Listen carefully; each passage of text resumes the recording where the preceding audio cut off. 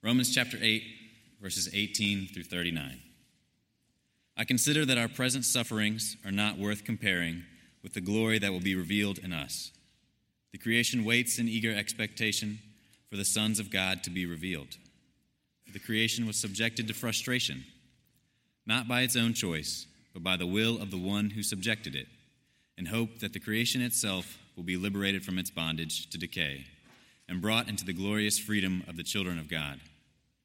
We know that the whole creation has been groaning, as in the pains of childbirth, right up to the present time.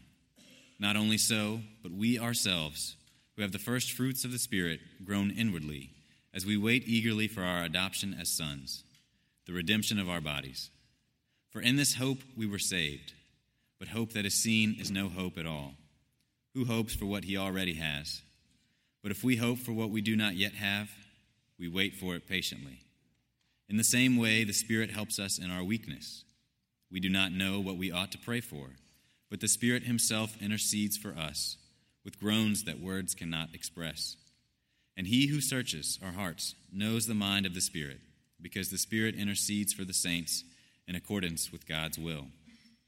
And we know that in all things God works for the good of those who love him, who have been called according to his purpose. For those God foreknew, he also predestined to be conformed to the likeness of his Son, that he might be the firstborn among many brothers. And those he predestined, he also called. Those he called, he also justified. Those he justified, he also glorified. What then shall we say in response to this? If God is for us, who can be against us? He who did not spare his own Son, but gave him up for us all, how will he not also, along with him, graciously give us all things? Who will bring any charge against those whom God has chosen? It is God who justifies. Who is he that condemns? Christ Jesus, who died, more than that, who was raised to life, is at the right hand of God, and is also interceding for us. Who shall separate us from the love of Christ? Shall trouble or hardship or persecution or famine or nakedness or danger or sword? As it is written, for your sake we face death all day long.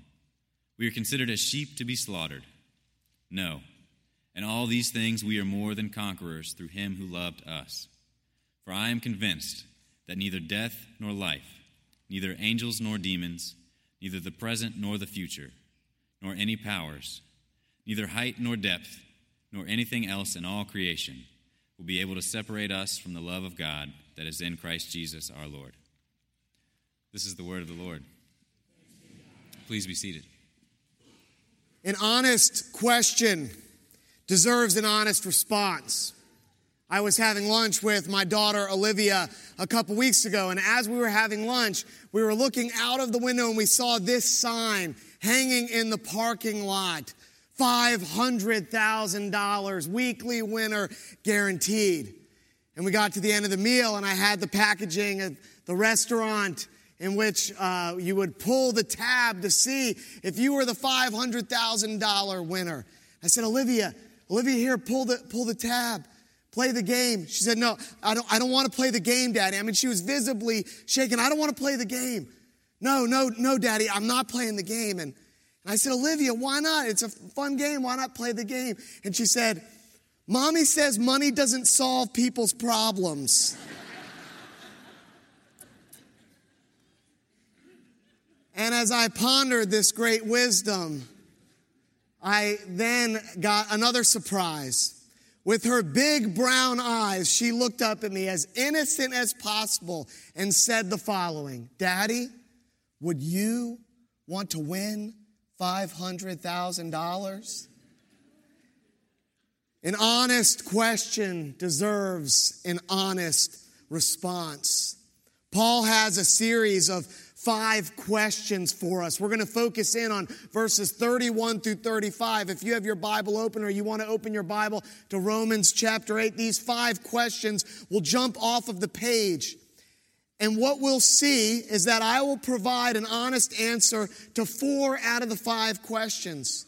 But only you can provide an honest answer for yourself to one of the questions. In fact, it's actually the most important question in the book of Romans.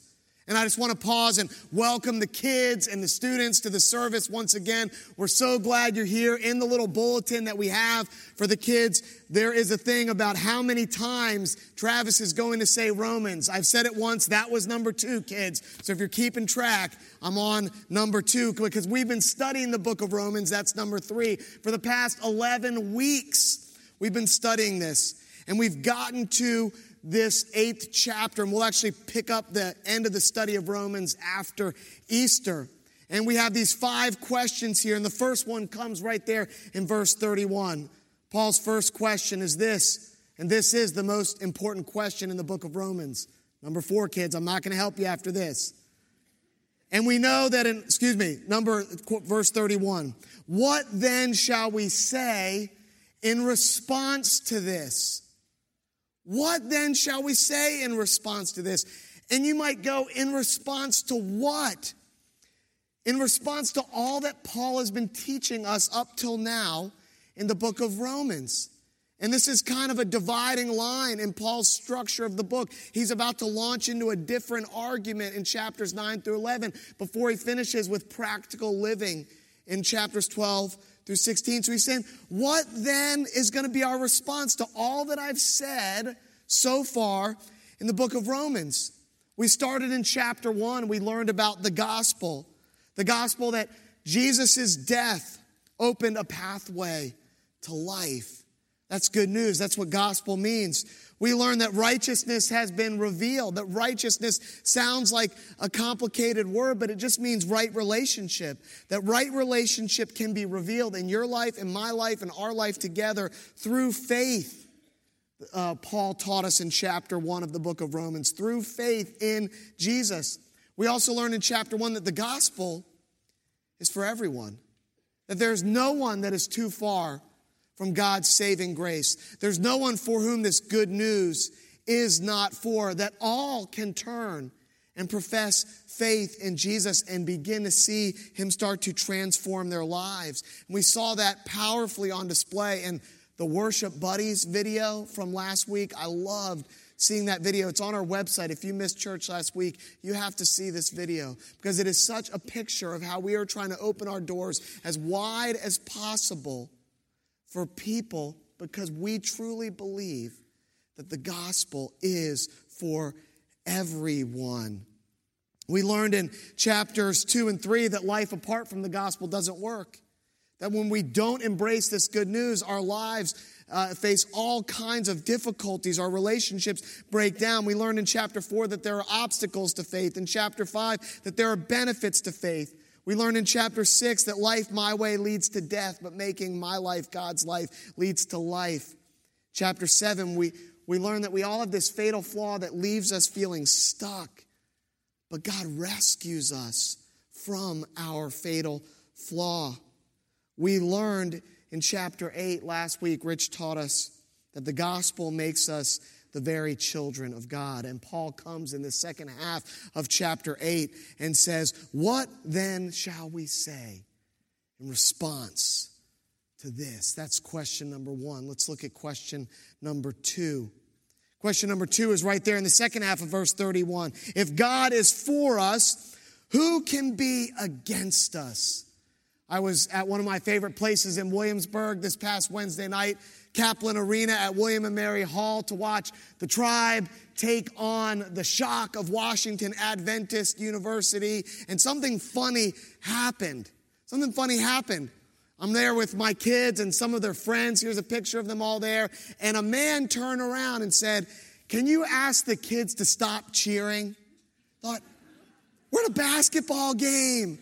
It's what you do. I felt like we were in a Geico commercial, We're at a basketball game, It's what you do. You cheer, And when this is a basketball stadium filled with other people, including you, who are supposed to cheer. And so I tried to be gracious to this guy, and I moved the kids back a row. But I thought, this guy doesn't know something, because maybe my kids might get in some trouble with the athletic department. But 2 of the kids in the picture, those are 2 of the coach's daughters, okay? One of the coaches, one of the assistant associate head coach's daughters there. And so I thought, If coach wants these kids in the game, I'm pretty sure there's not going to be a lot you can do to keep them out of the game. And so I just kind of had this phrase, if coach is for us, who can be against us?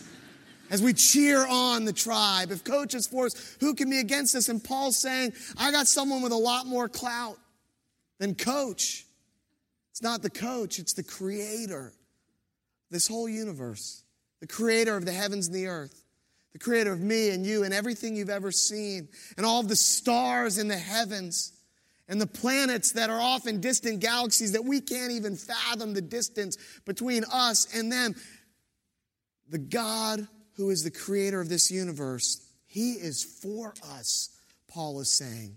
If God is for us, who could possibly be against us? And you know what the answer is?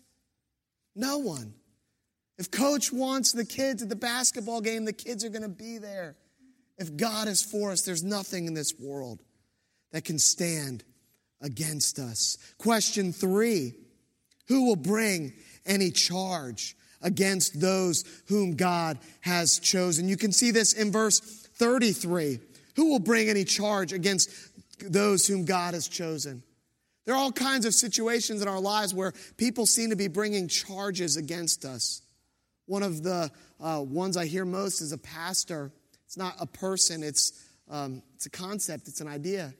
People say, my past, pastor, accuses me. I can't forget about the things I've done. I can't let go of them. I can't accept that I am truly forgiven. And you don't know how many people I hurt, or you don't know what I said to that person, or what I did to this person. My past, it just constantly accuses me. Sometimes old friends from our past say you're changed. You say you have this new life in Christ. You say you have you're a new creation. It's just a matter of time before you slide back. Or relationships with our parents that get sticky. And that love that should have been there wasn't there. And that relationship accuses us, or coworkers, or maybe even a spouse. It says, you're not the person I thought I was marrying. Now, there's a fine line between accusation and accountability, right? We're called to be accountable. We're called to listen to feedback. But accusation is feedback without hope. It's saying, that you are that person and there's no hope of you becoming a new creation. Accountability says, hey, you've been behaving like this and that's not right, but I see Jesus working in your life, and here's how you can actually be guided to become that new person that we know he calls us to be. Who will bring any charge against us? The word accuser is actually deeply rooted in the scripture, because the word Satan literally means accuser, one who accuses us. Paul says, with our new life in Christ, who will bring any charge against us? You go back to that first question, if God's for us, who can be against us? Who's going to bring the charge? The answer is no one. The next question in verse 34 is similar. Who is he that condemns? The truth is Paul, not Paul. Paul is writing about a better person than Paul. Jesus took on our condemnation. That's what Romans chapter 8 is all about. You flip back to Romans chapter 8, verse 1. It's how the chapter started. Therefore, there is how much condemnation? No condemnation for those who are in Christ Jesus. Why? Because Jesus took on our condemnation. So who will bring a charge against us? No one. Who is he that condemns? No one. If God is for us, who can be against us? No one can be against us. And so Paul moves on to question number 5. It's in verse 35. Paul writes, who shall separate us from the love of Christ? Who shall separate us? And after Paul asks that question, he lists a few options of things people think might be able to separate them. Paul says, shall trouble or hardship or persecution or famine or nakedness or danger or sword? Paul's basically saying circumstances. Is there a circumstance in your life that could actually separate you from the love of God? Paul gives an answer. He says in verse 37, no. No. In all these things, we are more than conquerors. And I love that Paul says we're more than conquerors, because this is a key point. He's writing to people. Who is he writing to? He's writing to the Romans, who are quite familiar with conquering, right? The Romans live in the Roman Empire, who has conquered more territory than any civilization up to this point in history.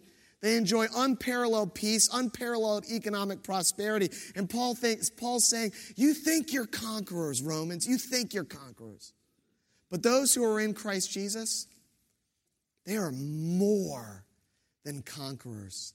And I love there's a Greek word he uses. And kids, we are going to get to learn Greek together, believe it or not. No matter if you're in kindergarten through 5th grade or middle school or high school, you can learn some Greek at church today. Because the word Paul uses for more than conquerors is the word hyper-Nike.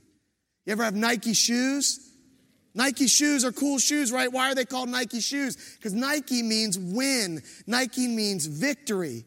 Kids, have you ever had your mom or dad say, hey, you're being too hyper?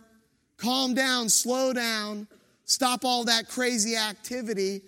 Paul's saying, you're hyper Nike. You're hyper victorious. You're hyper winning. You're hyper conquerors. You're more than conquerors.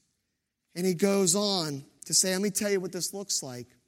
I am convinced that neither death nor life, neither angels nor demons, neither the present nor the future, nor any powers, neither height nor depth, nor anything else in all of creation will be able to separate us from the love of God that is in Christ Jesus our Lord. Paul's touching on every category we can think of, then he gives a catch-all category at the end. He basically says there's nothing in your human experience, death or life. There's nothing in the spiritual realm, angels or demons. There's nothing in time, the present or the future. There's nothing in the government. There's no governmental act, or let me put it this way, in the times we live in, there's no foe of our government or one of our allies' governments. There's nothing they can do to separate us from the love of God. There's nothing in any achievement, high achievement we get to, or failure that we find ourselves in. No height, no depth. And Paul says at the end, really if you can think of anything you can think of kind of covers anything else in all of creation. Who can separate, Paul says? The answer, no one. Listen to the answer to all 4 of the questions. If God is for us, who can be against us? No one. Who will bring any charge against those whom God has chosen? No one. Who is he that condemns? No one. Who shall separate us from the love of Christ? No one. I've done my part. I've supplied 4 out of 5 answers to the questions that Paul asks. The only question left to answer is the first one. What then shall we say in response to all of this? And that's up to you and to me to answer as individuals. What is our response to the gospel? Back to my lunch with Olivia, when she looked at me and said, Daddy, would you want to win $500,000? What's she really asking? What she's really asking is there something in this world that solves problems? Mommy says money's not going to solve people's problems, but what do you think, Daddy? That does sound like a good chunk of money. Is there something, Daddy, that you're aware of that solves problems? I have good news for Olivia. I have good news for everyone. The answer is yes. There is something that solves our problems, and that something is the gospel. And we started 11 weeks ago looking at Romans chapter 1, verses 16 and 17. And in closing, I just want to paraphrase this passage of Scripture for us. Because I said this, above all else, this is what Paul wants us to hang on to. This is what he wants us to know. If we don't learn anything else from the Romans, that we don't have to be ashamed of the gospel. When people ask us, is there a solution to the problem that they're facing in their life, we don't have to be ashamed to say, yes, I do know the solution. And It's the good news that Jesus Christ's death opened up a pathway to life, and his resurrection means that you have power to live your life today. We don't have to be ashamed of that because it's the power of God to save people from the stuck situations in which we find ourselves. This gospel is righteousness revealed. We actually can have right relationship with God and with each other. It's revealed by faith. You just have to put your faith in Jesus, and that might be the appropriate response if you've never done that this morning. This righteousness that is revealed by faith is for everyone. There's no one to whom this doesn't touch, and the righteous actually live by faith. It's not a one-time event. There's actually a lifelong commitment of discipleship that follows.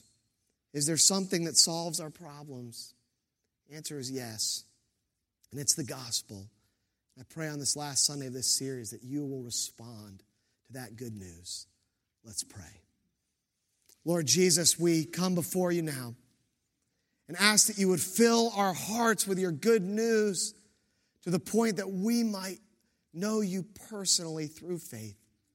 I pray, Lord, for any who have not embraced that good news in their hearts, that they might embrace it now, welcoming you into their lives, and in so doing, cross from death to life. Thank you, Lord, for this good news.